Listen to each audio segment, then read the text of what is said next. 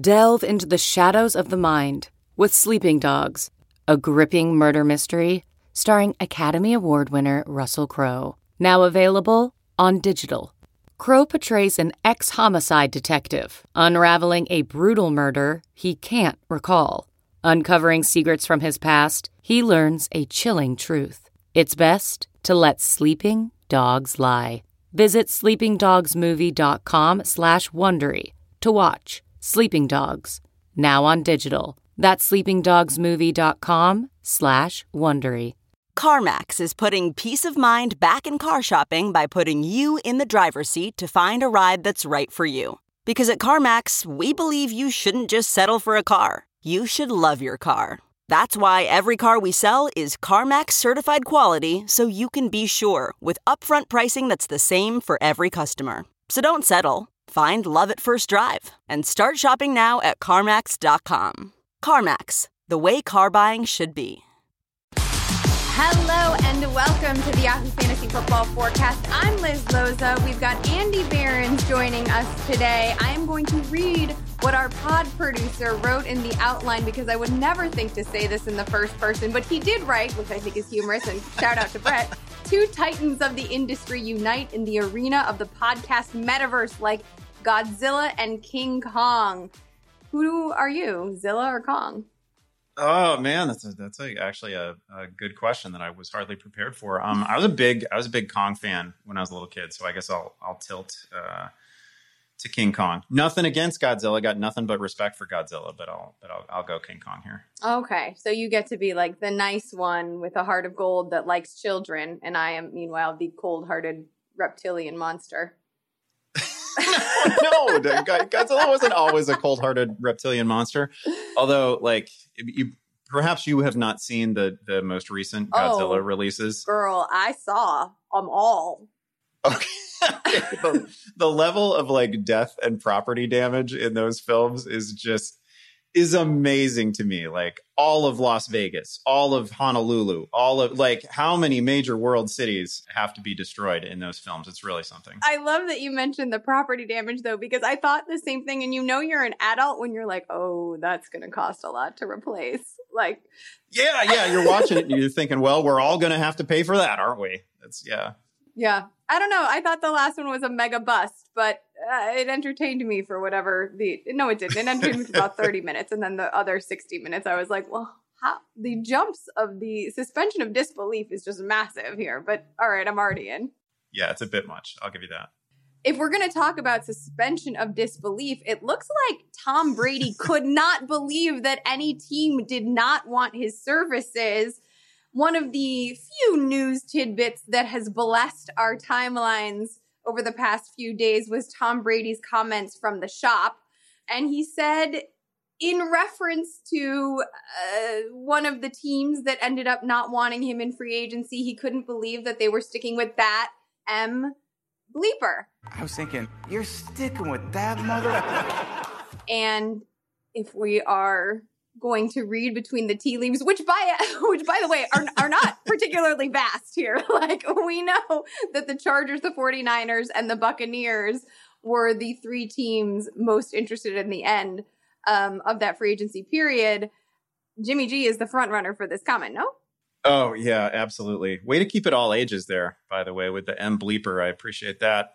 Yeah, it almost certainly has to be Jimmy G and the Niners. My initial reaction as soon as I heard it was, oh man, please don't be the Bears. That's a bad look. And I just don't want to think about them being that close and then saying, nah, we're gonna skip it. We're just gonna run it back with Mitch and Foles. It would have been a perfectly sensible comment regarding the Bears quarterback situation, but like, I don't know, man. Coming off that Super Bowl that Jimmy had just had, right? A bunch of misfires late in the game, a horrendous overthrow that could have obviously, in part changed NFL history, right? It was a terrible game. So like, it's kind of fitting. The Niners are, of course, probably not going to run it back with Jimmy G again this year, but like, I get it. And Brady's from like San Mateo or something like that too, right? So you can certainly imagine that was his first choice. I mean, he made a great choice. Like the Buccaneers situation was about as as good as it gets in terms of skill positions around him, defense behind him, like great situation, obviously. But San Francisco ostensibly would have been as well. You can't predict the zillion different injuries that were going to hit them last year. Sure. I mean, that would have looked like a really ripe situation. Obviously, they'd just been to a Super Bowl. I get it. One of the, like, how weird and frustrating is it that Tom Brady has just become inarguably likable in the the close of his career, right? Like, between what he's doing on social media and comments like this. I mean, I also think this particular... I didn't mean to like him. Well, I know. Yeah, sure. But I also think this particular comment only adds to the myth of his existence, because obviously the storyline was like, look at Tom Brady winning Super Bowls without Bill Belichick. But also, knowing this backstory, he just beat the team that Jimmy G could not beat 1 year prior. Yeah. So it's like an additional bleep to Kyle Shanahan and Bill Belichick. And now, I mean, the late, great Therese Paylor used to say that Tom Brady is a note taker, and we didn't even know he took this note. Yeah, that's right. Like, it's so easy to imagine him watching that Super Bowl just aghast at the throws that Jimmy was missing too, right? Because I mean, I don't need to remind Niners fans that was a very winnable game, an extremely winnable game. It was, you hit the throws that you're supposed to hit and it's won. It's over. So I can only imagine how agonizing that had to be for Brady to watch it. If you're, again, here's Andy, you're just setting me up. Like, this is a perfect, I would say this might be Suns-like in assists.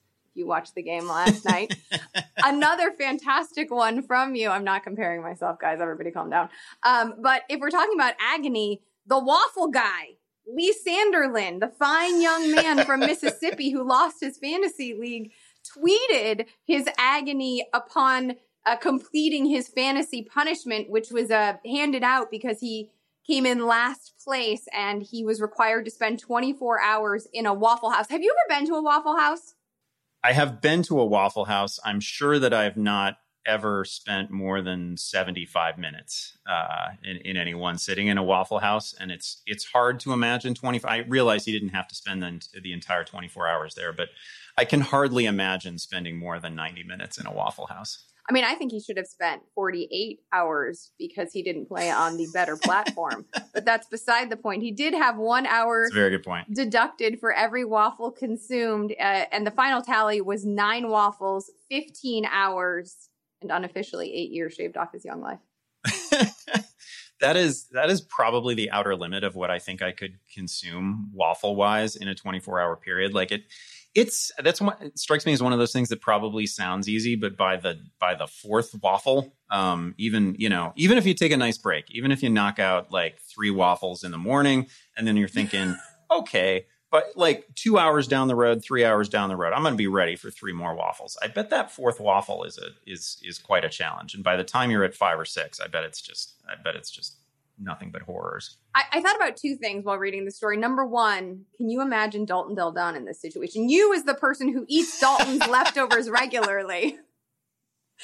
This is true. Every corporate function that we've had, every like team building exercise that Yahoo has done in the Dalton Del Don era, every time the crew has been out to eat, I have to finish whatever is on Dalton's plate. He always talks a big game. Oh yeah, I'm getting this mega steak. I'm getting everything on the breakfast menu, and then it just all comes down to me. Just he knows that I'm the closer on everything.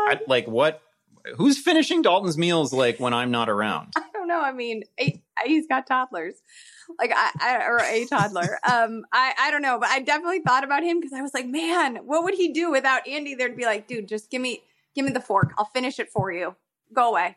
The other thing I thought though, when I was reading the thread of tweets was like, this guy, I'm going to assume he doesn't have a spouse or a partner or children, because I feel like I definitely would have been like, all right, well, there's something to organize in here. Like, let me get in that food pantry. You have a label maker? I'm sure your lemon wedges need some repurposing. Like, what about, have you married all the ketchups right now? How about the salt and pepper shakers? Can we fill those? Like, I just can't imagine being in a new space and not starting to tidy it as a way to pass the time. So by like the second hour, you're just taking ownership of that Waffle House. Sure. You're like, this Have is you my met me? Waffle House. Yeah. And it is, it is going to reflect the fact that Liz Lozo spent 24 hours here. I appreciate Could have that. had like a Coyote Ugly remake starring just me on the counter with some cinnamon buns instead of martini shakers. Anyway, what was the worst fantasy punishment that you've ever heard of or maybe even seen? Yeah, I see a lot that are like, you know, you have to get a tattoo, you have to do this, you have to do that. The stuff that always gets me, it's kind of like this one where there's like a real time component to it, where it's not just, you know, it's not just something you knock out in an hour and something that is mildly embarrassing to you for a brief period of time. It's like I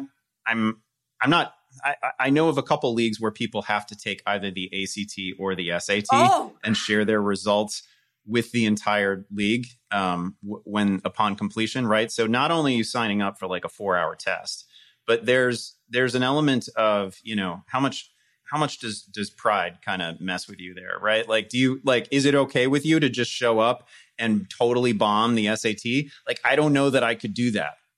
Maybe that's the right thing to do. Maybe you're somehow helping the population of college-bound students by doing that. I have no idea. But like, I don't think I could just show up and not know anything. I would have to review some of the key, you know, the math formulas and the, you know, whatever. I would just have to prep for it at some level. And now we're talking about like a few hours in prep time, a few hours in test time. That's like a Saturday that I'm going to lose. And then I still have to share my crappy results with the rest of the league. Like that just seems like an absolutely excruciating, horrible punishment. I think that is pretty bad. I mean, I remember doing that in real time. Do you remember what you got on the ACT?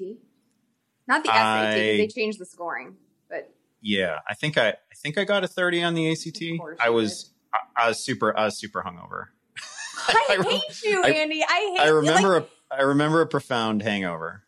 You first of all, you were 16 or 17, so yeah. Yeah, that's right. Asterisk that. If we're reviewing math equations, the math on that doesn't add up wholly, but then again, it does. It also is so antithetical to everything about Andy Behrens. Like, you know, Andy's going to review. You know, he's like cramming that. He went to Crown Books and got the Kaplan Study Guide. Crown Books, how's that for a Midwestern old school rep? He got the Kaplan Study Guide. But also, that's grown-up Andy. I love teenage Andy who went over hungover and still managed a 30. This is so, Andy, you're so damn smart and put together, even when you're not. My daughter beat that. My daughter beat that pretty handily, I think. Well, let me tell you. She was not hungover, though. She what? She was not hungover, though. No, not that you're aware of. I definitely dropped was her not off. She did not appear hungover. I was, if anything, I was hungover on anxiety, which is probably also not shocking to anybody, on anxiety and neuroses, and barely pulled a 27. But you know, it worked out okay. It was fine. Yeah. The fantasy punishment, that would be so horrible. I'm just sitting there. The fantasy punishment that I saw that I think was the worst, and it is related to a tattoo.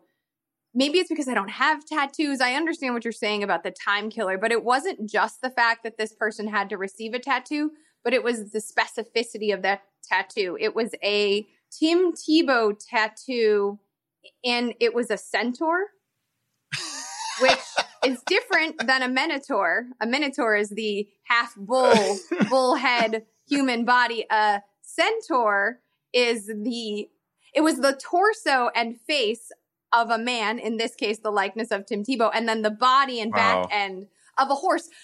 I also am fascinated. I feel like whoever figured this out really spent extra time on it, because if you know anything about Greek mythology, the centaurs are usually accompanied by Dionysus, who is, you know, like the Greek god of wine and revelry, which does not seem to present a Tebow-esque vibe to it. No, so, like, not at all. It's a very layered insult on, and then to have like a Tim Tebow centaur. And I think he also was wearing a Broncos helmet in the.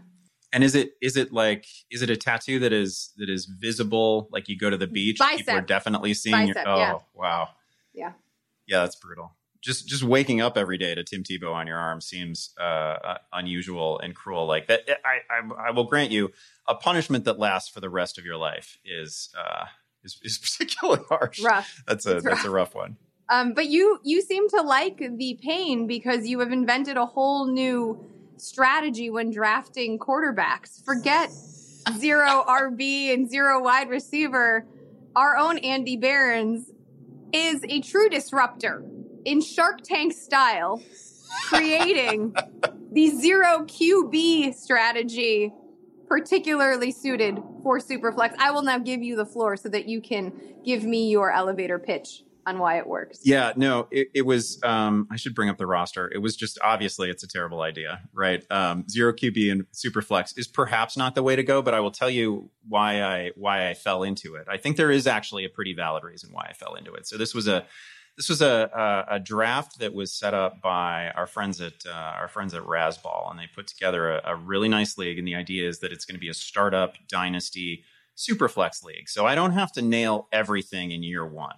Right. I don't have to knock everything out of the park. I just got to be kind of serviceable everywhere. And like in any sort of Superflex draft, you're going to anticipate, obviously, that quarterbacks fly off the board early. I did not anticipate the rate at which they would fly off the board. Like, I'm picking 10th, and I want to say that the quarterbacks were already gone all the way down through Joe Burrow by the time I had a chance to pick any player. So like, that's tough. Wow. So you have to make a choice immediately. And this is, I guess, the one little thing that people can carry into their own drafts is that you can't, if you're picking near a turn like that, you can't just chase positions all draft, right? Like you can't just be taking, okay, I'm behind on the position run here, so I got to take the 8th or 9th best guy, and now I'm behind at wide receiver, so I got to take the wide receiver 12 as my number one, and now I'm behind. Now I've skipped tight end entirely, so now I have to take the 6th best tight end in round 4 or something like that. Like you don't want to be constantly chasing. You have to, in any draft, you have to give yourself a strength somewhere, and so I have the literal worst quarterbacks in this thing. I was lucky to get him too. I was eyeing Daniel Jones, didn't get him, got stuck with, maybe not stuck with, like one or both of them could have decent years, but I ended up with Sam Darnold and Ryan Fitzpatrick, which is clearly not ideal in any sort of super flex, right? But the one thing I did give myself is a huge advantage at running back and at receiver. So I have some actual team strengths, right? My running backs are really good. Off the top of my head, I want to say that it was Cam Akers and Najee Harris, and a third who's not coming to me. That was maybe Antonio Gibson, like some combination that was really, really good within the context of this league. And my receivers are like CeeDee Lamb and Allen Robinson and Devontae Smith, and it's like a great group. So I can look at my running backs and receivers and say, okay, well, I got those things right. I have an actual, relative to the rest of this league, I have 2 clear strengths, and that might not be enough in a super flex league where my quarterbacks are probably terrible. But again, you can't, just because you're picking 10th, 11th, 12th, you can't give yourself, the 10th best set of running backs and the 10th best set of wide receivers and the 10th best. Because like, even if I had chased quarterbacks early, now I'm talking about like, I don't know, what would I have ended up with? Trevor Lawrence and Kirk Cousins, right? So I've spent my first 2 picks at the quarterback position, or 2 of my first 3 picks at the quarterback position. I still have nearly the worst quarterbacks in the league, right? Because I had no shot at Mahomes. I had no shot at any of the top 5 or 6 guys that we all expect to contend for like actual MVP honors or anything like that. Like I was out on him.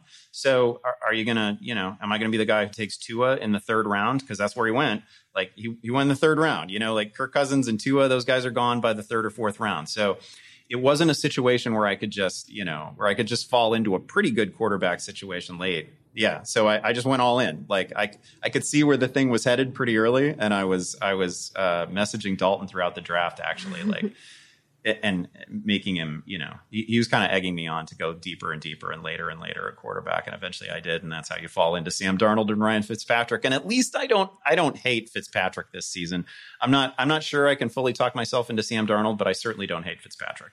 Okay. So first of all, I don't feel like it's that bad. If Fitzpatrick were your QB2, you'd be pretty happy with that, right? He's a top 20. We all have him. Yeah. Yahoo Consensus ranked inside the top 20. The worry is that he's not going to stay on the field the whole time, right? And you're going to see some Heineke in there. Like that's the fear.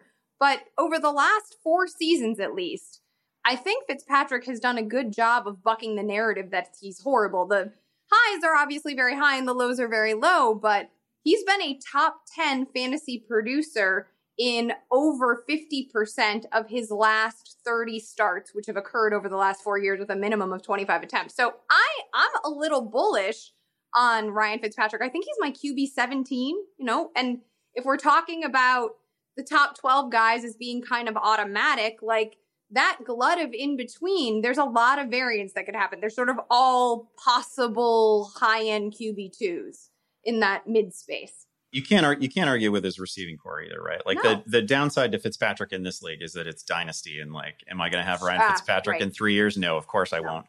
But for the current season, can I imagine him finishing? A couple of injuries happen, and he has a couple big games, and pretty soon he's a top 12 fantasy quarterback. Like, that's really easy to imagine. Yeah, that's a possibility. And Darnold, let's talk. I have like it's difficult for me because I do have a particular fondness for Sam.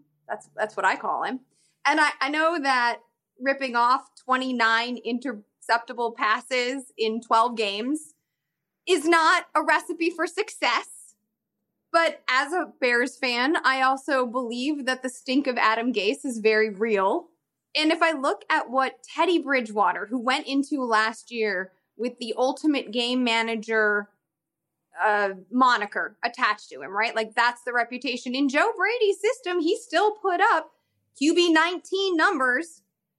Again, that's not fantastic, but if Sam Darnold is your QB2 and he finishes inside the top 20, and we know he has rapport with Robbie Anderson and he gets a fresh start, and he too, if the argument for Fitz is that he has weapons, has this athletic marvel and more, and Christian McCaffrey there as well, and a defense that's not particularly good, that's still pretty green, even though it found a rhythm about the midpoint of last season. Like, I think that Sam Darnold could flirt with 4,000 passing yards. I think he could flirt with 30 touchdowns. I don't think that he is, I don't think he is washed, and I don't think that it is over for him. In fact, I might prefer to have Sam Darnold, I'm talking myself into this, which is why I'm pausing. I might prefer to have Sam Darnold in Joe Brady's system than Daniel Jones, even with his weapons attached to Jason Garrett. Yeah, I think the only thing that differentiated those two is I talked myself into Jones on the basis of there being a little bit of rushing upside there. I like the weapons that he's got and all that.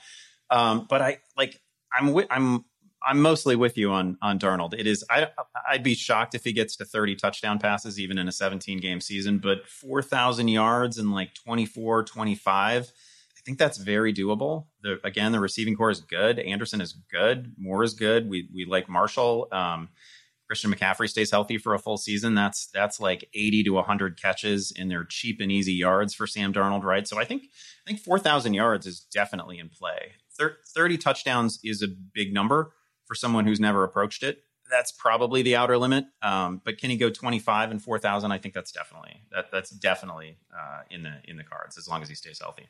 I said flirt with 30 because my projection is 28, but that's still more than 25. Yeah, 28 is definitely flirting with 30. That's fair. So anyway, I don't think you did nearly as bad, and I am fascinated by this approach. I wish I had coined it because I've accidentally done it in every single Wavos draft we've ever been a part of. The other thing I did there is I took a flyer. It's pretty late, and it's probably not going to pay off for a couple of years. But I was conscious of getting like some rookie quarterbacks and young quarterbacks who might still do something, and I ended up with Kellen Mond there, which I think I tried to get Scott Fish to talk me into Kellen Mond, and he wasn't biting at all because obviously Kirk Cousins is still there through next season. But if it's we're playing this thing out as a true dynasty, and I can sit on him for a couple of years. He's got a little bit of rushing upside. And we don't know who's going to be throwing to Justin Jefferson in 3 years. So if he's that guy, then he's pretty interesting too. So I did take a handful of small flyers on those guys. What about Davis Mills? Did you did he end up being drafted? I did. I believe that's another thing I ended up with. I might have.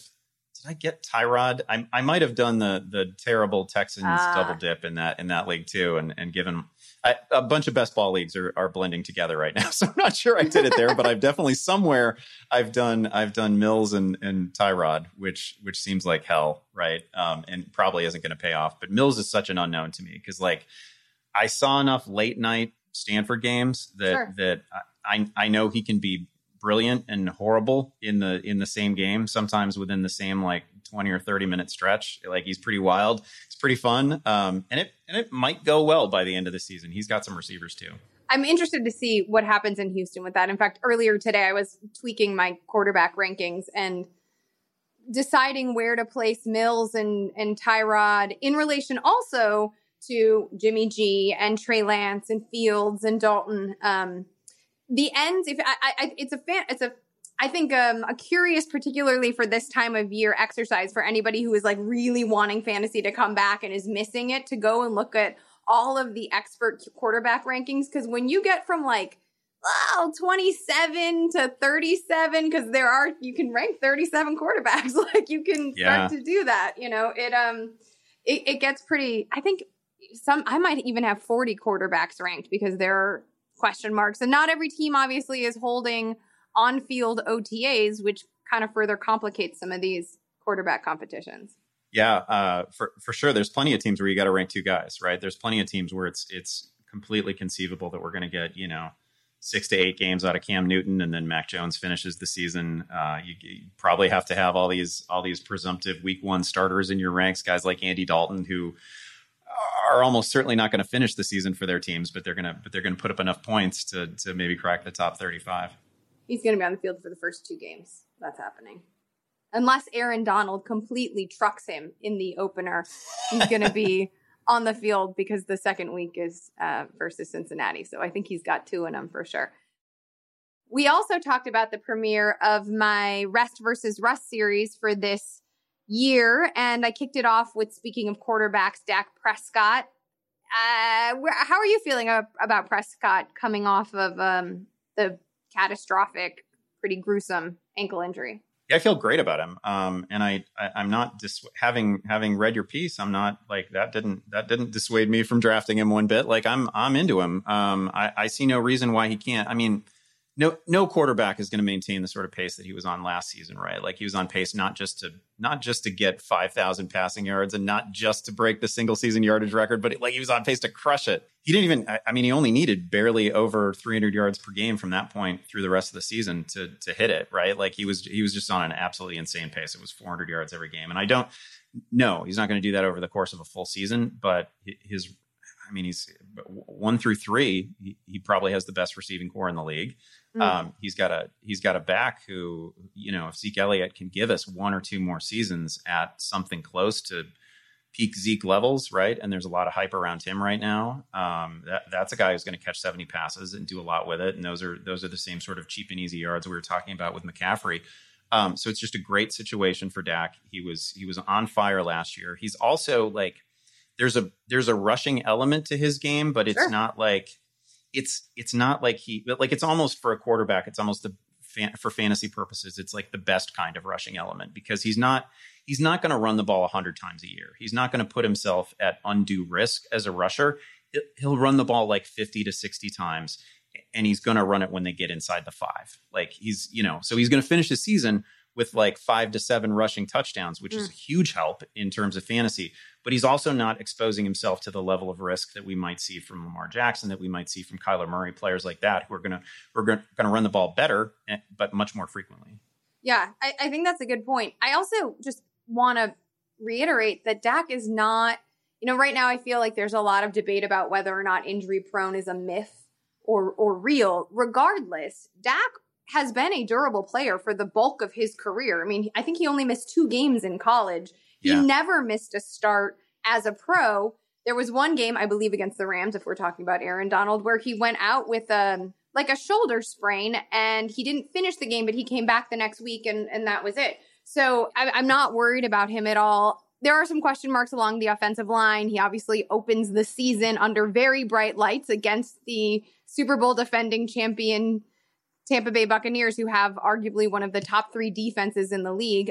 We saw what they did to Patrick Mahomes. So I think there's going to be some rust to shake off, maybe week 1 and week 2. But everybody is also starting from an interesting place post-COVID plateau, of course, as well. If there's one thing that I can add, it's forgive me, I'm blanking on the name of the doctor that you speak to in the series, Dr. Weber, who just made the critical point that, I mean, makes a lot of sense. We all know this, but it's a broken bone, and there's a level of certainty with fractures that doesn't necessarily exist with the type of injury for the next player that we're going to talk about, right? Like, this isn't like connective tissue or anything like that. Like, once a bone heals, it's healed.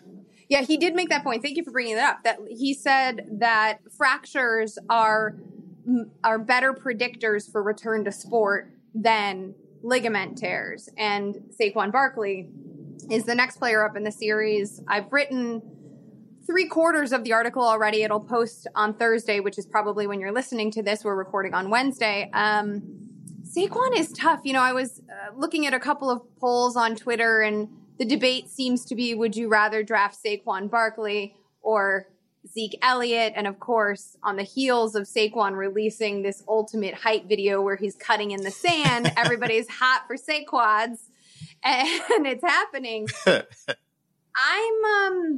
I have to admit, I'm a little bit cautious still without giving away everything in the article. I think part of the reason Saquon did so much damage was obviously his work in the receiving game. And we've seen the number of pass catchers added to the offense. So his target share is going to go down a little bit. But I also don't think, and this is the big one, you're going to have to read the quote from the doctor. It would not behoove a team that drafted a player second overall. First time, by the way, last time that happened was Reggie Bush. So it's been a minute. To give him the sort of workload that they were giving him and risk a setback. Because something that the doctor revealed to me was that when you are coming back from a soft tissue or ligament issue, an early setback is not a small thing to overcome. And that could drastically change the long-term health of his career and knee. Yeah, it's sometimes I feel like I see, and listen, nobody in the fantasy industry, with few exceptions, is like an actual medical expert. I feel like I've seen a number of people talk about ACL injuries as if it's like some sort of cosmetic procedure or something, right? And like everybody just comes back fine. I don't think that's where we are. Your doctor may have had a different opinion about that, but it still seems to me that there's a range of outcomes here. There is an elevated risk of re-injury that doesn't seem to exist with fractures, with the type of injury that Dak is coming back from. Like, I still, and hey, like Tommy John surgery has become, no big deal in Major League Baseball. And that is certainly encouraging, but I don't know that we're there with ACL recoveries yet. And maybe that's my own experience with Derrick Rose. Maybe that's, just a couple of decades of covering the NFL, right? And not everybody comes back to what they were. Jamal Charles certainly didn't come back to what he was. Again, that was like 4 years ago, something like that. But it's not like everybody just comes back from an ACL injury and they are exactly what they were. Plus, this seems like a pretty tight timeline to do it. But again, but this is also one of those situations where the Adrian Peterson recovery just changed everybody's perspective, and that set the new standard that everybody holds seemingly every NFL player to now, and it's just utterly unrealistic.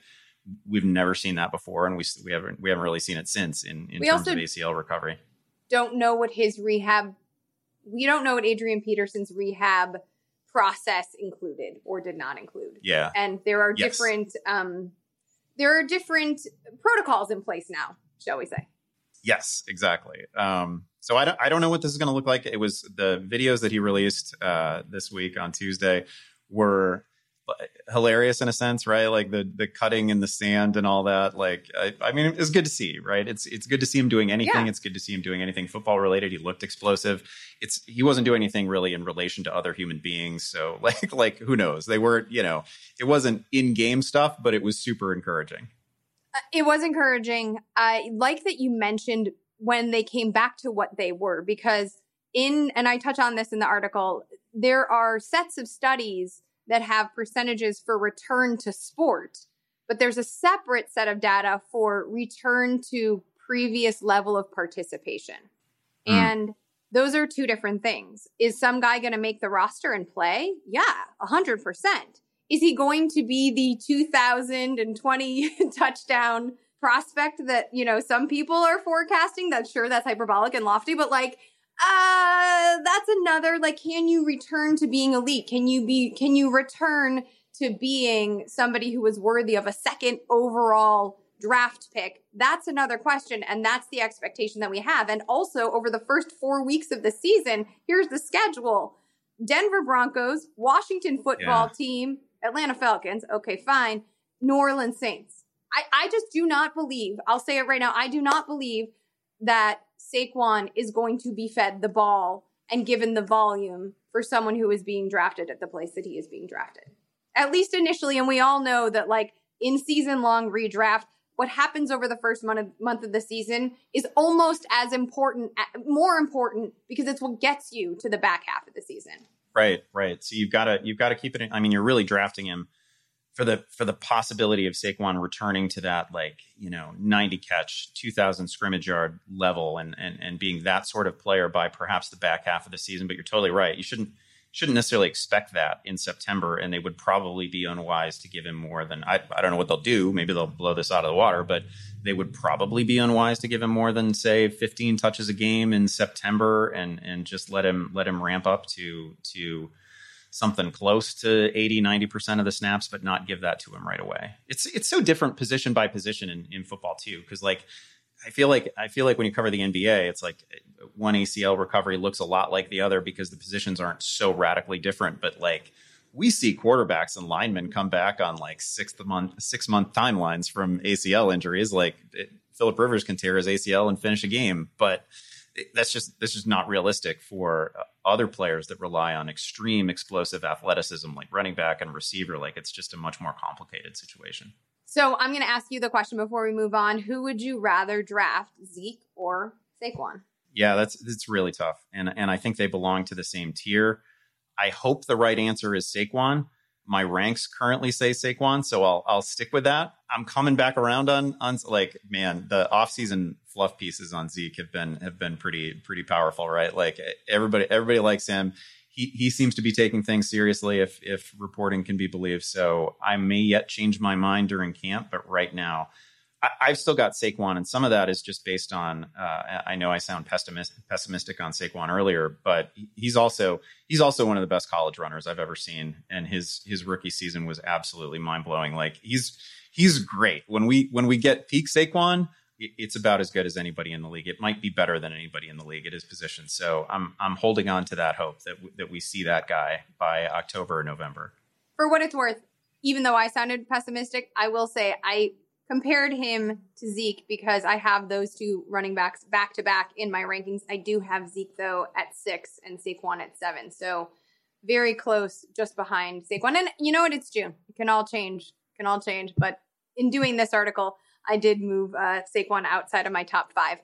Let's close the show with a little believer make believe, okay? And let's kick it off with everybody. I mean, if Jameis Winston isn't one of the most memeable characters in the NFL, is he playing when he does this stuff? I mean, we just talked about Saquon's video, which was this hype piece. It was like a 1990s music video production. It was gorgeous. Yeah. And then you got Jameis Winston blinking and dodging. There's a fly up in his face, but he got the LASIK, so I don't know what that's about. I mean, are you you guys just got to go watch it. It's incredible. But are you believing or make believing on him as the Saints QB1?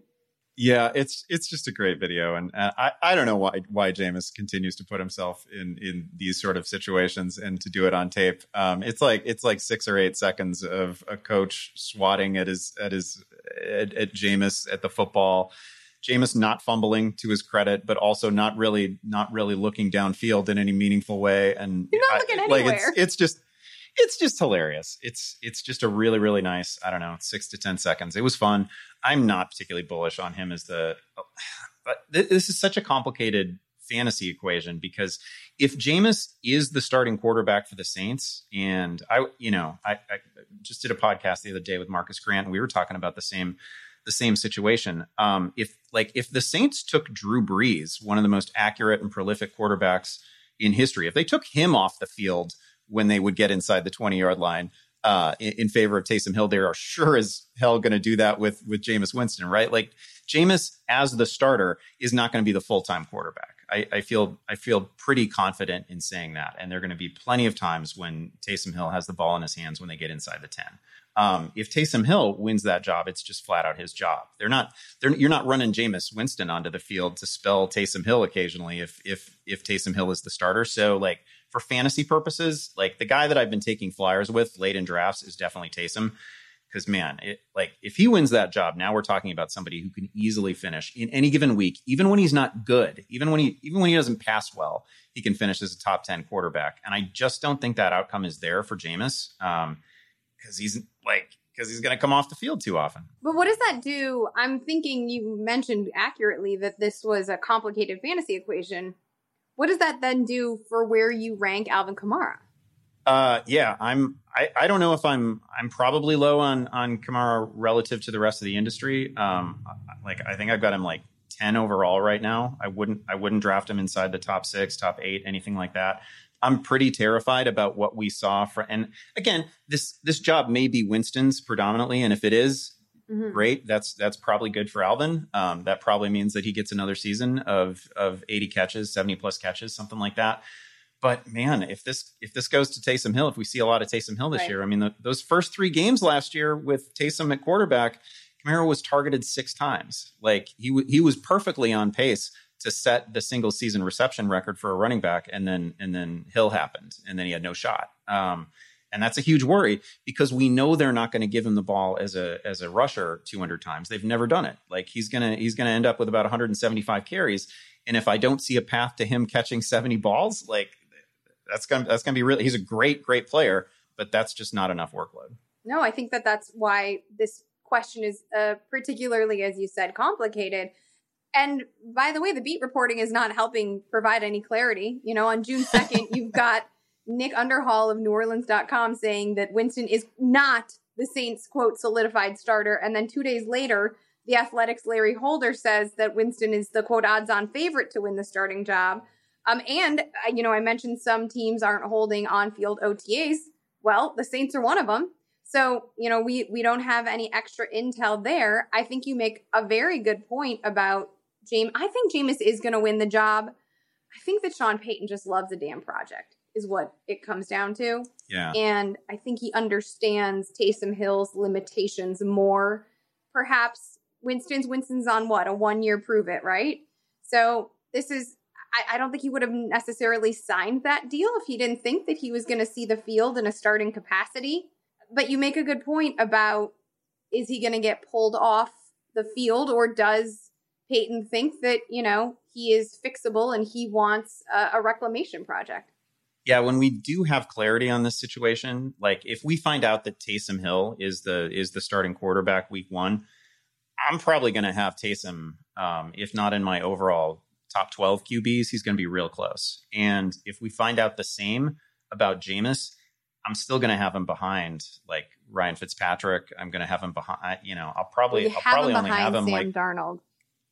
He's going to be in that range. And that seems crazy to say because he's throwing a Michael Thomas and he's throwing a Kamara and he's like, it's a ripe situation and it's Sean Payton and all that. But I'm probably going to have him in that range. He's going to be right around QB 20 for me. I'm not going to be as enthusiastic as I will be if it's Hill.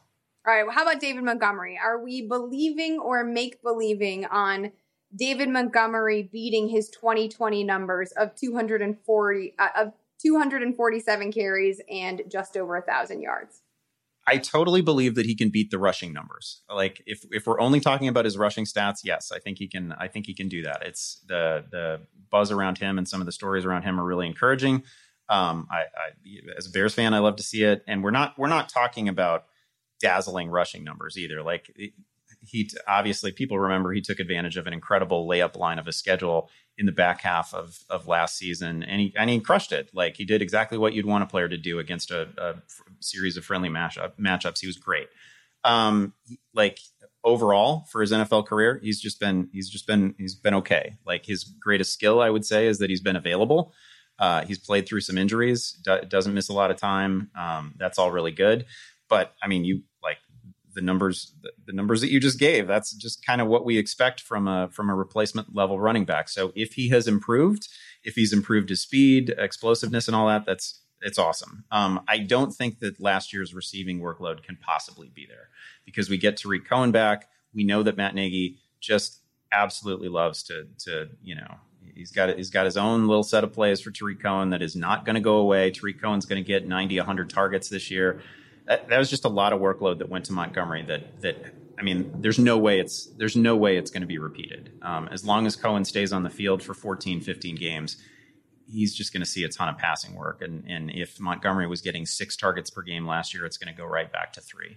I think it's an interesting conundrum because we know that David Montgomery, you nailed it, has been mostly available, right? The windfall of production has come from volume, not because he has ever been efficient, right? In fact, in 2020, he had a true yards per carry average of 4.0, which was RB47 for that category. So we know that he's not a particularly efficient runner, but we know that he's a capable runner. And we're adding Damian Williams. You mentioned we get Tariq Cohen back. In 2019, forget the 2020 numbers, but in 2019, Montgomery averaged 15 carries a game, and he caught about 1.5 balls a game. And he ended up being the RB25 overall. That was 2019. Right now, he's being drafted as the RB21 overall. This was the same argument I had in favor of Montgomery last year. Like, do we think he can replicate his 2019 numbers? Yeah, I think he can absolutely do that again. So in relation to ADP, I'll take him where he's going. That's a fine replacement value. And by chance, if he becomes more efficient, if he does happen to increase his speed by 1.5 miles per hour, as this special trainer has helped him achieve, according to reports, then great, he's more efficient. He'll be able to make up for the loss in potential touches. Yeah, I don't mean to suggest that there's no profit available on Montgomery, for fantasy purposes, because one thing I was afraid of by the end of last season is that people were going to assume that what David Montgomery had just did and what they had just seen from him in November and December was totally projectable into 2021. And oh man, we're gonna be drafting this guy in the second round. We're gonna be drafting this guy early in the third round. And that simply hasn't happened. The fantasy market has been smarter than that. At least the people who are doing early drafts and best ball drafts and whatnot, we've been smarter than that. Nobody's paying for what he was in November and December, and that is prudent, and nobody should, right? It was not. Right. It was just never going to happen with a healthy Cohen. So I think you're right. If you can get him at something close to ADP, if you can get him as RB 21, 22, something like that, there's definitely room for him to be an absolute hit on that price. You're definitely not getting Darren Waller that late at all. In fact, he is being drafted the 25th overall player according to ADP. So forget the position. He's tight end 3 according to ADP. So that makes him a late second, early third round pick. Are you believing or make believing that Darren Waller can eclipse his almost 1,200 yards from 2020? Yeah, listen, I think he should clearly be a top 3 fantasy tight end. No, I wouldn't bet on him eclipsing what he did last season because it's just a huge total for a tight end. We know he's in a great situation. He's clearly the number 1 receiver there.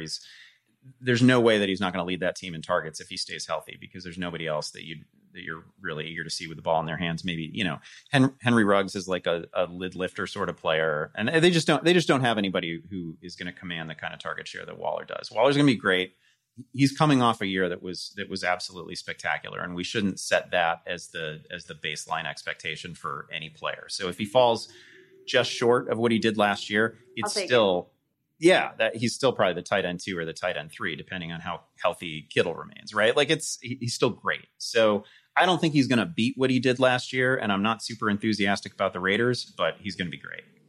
I agree 100% with you. In all of the volume-based metrics that matter, he was tight end 1. But more importantly, he was top 3 in all of the efficiency stats. So completed air yards, yards per route run, yards after catch. Even if I don't think that his volume or his target share is going to dwindle, but even if it does, we know that he has the skill to make up for any potential lack or to just leave it steady. And when you're looking at a position like tight end that is so gross and so volatile, like the tight end 6 is like, oh my gosh, 4 catches and 50 yards. Hooray. You know, like you are drafting for the ceiling here. And he's going to, I think, unless he gets hurt, knock on wood, going to deliver on that ceiling. So the yardage total, I'm with you. Like, I don't know if he's going to clear 1,200 yards, but another 100 catches, yeah, I definitely think so. Yeah, I fully agree. I mean, I don't have a bad thing to say about him, and I actually think, like, you want to take Darren Waller in round 2? I get it. I'll fully sign off. There was also a report that Sammy Watkins was the best receiver at Ravens minicamp. You believe in or make believing on that? I love that you didn't even want to touch this story. I just thought it was kind of fun. I think it's a fun collection of receivers that Baltimore has given Lamar Jackson, right? Guys that are just great downfield threats. And listen, we might get 8 games, we might get 10 games, 12 games from Sammy Watkins. Health is definitely a concern here. Sammy Watkins is actually not an old player yet. Like it's crazy but true. He's like 28 years old or something like that. Like he's not even necessarily on the downslope of his career. He's been 1,000-yard receiver. I don't think he's going to be a 1,000-yard receiver again. I don't think by the end of the season we're probably gonna look at this receiving core and it's gonna be like 3 or 4 guys with super similar numbers in terms of catches and yards. Like I don't think there's a 1,000-yard receiver here. I think Bateman and perhaps Watkins and certainly Brown can all finish with like 750 to 850 and right around 60, maybe not 60 catches, 50 plus catches, because there's just not going to be a lot of pass volume there. And they're going to be separated by touchdowns. And that's what it's going to come down to. I don't think there's a ton of separation between these guys right now. I think Bateman is somebody that we're going to be really into long term. But I don't think it's crazy to think that Sammy Watkins can challenge for like the yardage lead on this team. Andy, first of all, he just turned 28 on June 14th, which makes super sense because he's such a Gemini. He hasn't played a full 16-game season since his rookie year in 2014. That was before I even worked at Yahoo. Like that was a minute and some change ago. The last time he went over I agree with you about almost everything, but like, you think he could be the yardage leader when the last time he had a 100-yard game was week 1 of 2019 on the Chiefs and versus the Jaguars? Like, he couldn't even do that on one of the most prolific offenses in the league. He's going to do that on the Ravens? Well, to be fair, I don't know that anybody on this team gets 900 yards. Like, I don't think we're going to have a huge yardage total on this team. I think we're going to have 3 guys who finish with really similar yardage totals, all of them kind of in the wide receiver 3 range. And, that for fantasy purposes, they're going to be separated by touchdowns. And I don't like, we're not going to know which one is the Ravens receiver to play in any given week. They're going to be really frustrating to rank too. Yeah, I'm going to say you're right there, but it's not going to be Sammy Watkins. Like, you can remove him from the equation. I mean, I was with him on some of the alien stuff too. Like, I did a deep dive. I understood. He was on the Rams for a minute. And then when he moved to the Chiefs, I was like, okay. But if you can't produce with Patrick Mahomes throwing you the ball, then you definitely can't produce with Lamar Jackson not throwing the ball. I hear the point I hear the point that you are making. You're not even trying to make. I hear the point that you are making. And the frustrating thing about this offense is the lack of volume and the lack of opportunities given to the pass catchers. But I just can't imagine a world in which Sammy Watkins is the one that, I don't know, spreads like that. All of a sudden the sea parts and Sammy Watkins becomes an answer to any question. It's fair. I know he hasn't done anything in recent history to make you feel that he could be any kind of fantasy factor this year. He's like a last round best ball guy for me. You know that there's going to be a couple of weeks in which he finishes as like a wide receiver too, right? That's just flat out going to. I mean, hell, it was happening in Kansas City. He might get at least as many opportunities with Baltimore as he did with Kansas City. It's not necessarily the same quality offense, but it is a team that might reasonably average 30 points per game this year. So I'm not totally writing him off. That's basically all I'm saying. I don't think there's a receiver on this team that is worth actually actively targeting. And I don't think they're going to be separated by a ton in the year-end stats. You know, it's June, by the way, when you're on a podcast and each of the hosts is proselytizing Sam Darnold and or Sammy Watkins. Yeah, how about it? Right? Like, we're like, no, we're just getting these guys out of the way so we don't have to talk about them in July and August when drafts are actually happening. Okay, last one. Actually, second to last one. Trey Lance, according to NBC Sports, Matt McDaniel, who's the team's offensive coordinator, says the team is giving him every chance to rise up the depth chart this summer. So he's the anti-Justin Fields, the anti-Matt Nagy situation. I'm believing on this. I feel like, why not? Especially after we talked about Jimmy G at the top of the show and, you know, how salty Kyle might be. Yeah, I fully buy this. And I think, like, the one problematic thing for Trey Lance is that when he is the quarterback, and it's definitely going to happen. Like, if it doesn't happen in week 1, it's going to happen probably in September, I would imagine, unless Jimmy G is just absolutely on fire to open the year. But I mean, guys who are drafted this early play. Quarterbacks who are drafted this early end up playing. They don't get stashed. They're obviously enthusiastic about him. My one concern is that it might look like his college offense where he's throwing 20 times, 25 times a game. That could be real. The Niners could just decide we want to run it down your throat and we're barely going to put the ball in the air. And that's going to be a problem for the other elements of this passing offense. But Lance can still be great, right? Like, cause he's going to be part of that running game too. I think it's absolutely in play. I think it's probably the scenario that Niners fans are going to root for. I would assume. I know that in Chicago right now, like, it's, but before Fields was even the pick, when the Bears made the trade and hadn't even picked Justin Fields yet, like, the city was unanimous in wanting to see Justin Fields start in week 1. So I can only imagine what that's going to look like when he has a couple of good preseason games. But as you said earlier, Andy Dalton is going to be the quarterback in week 1 and probably in week 2. And those are tough games. And there's a clear path to the Bears starting the season like 0-3 or 1-2. And there's just no way that Andy Dalton is going to survive that. So I think we see Fields certainly by October, but I think it's almost likely that we'll see Trey Lance in September. I agree with you. Last one, Irv Smith and Tyler Conklin. We're ending with a little peach season. All right. Zimmer expects a bigger role for both of these. Now, just to refresh, in case you checked out on some of the springtime activities over free agency, Kyle Rudolph is no longer on the squad. He's been added to the glut of options in New York. That frees up about 50 targets here.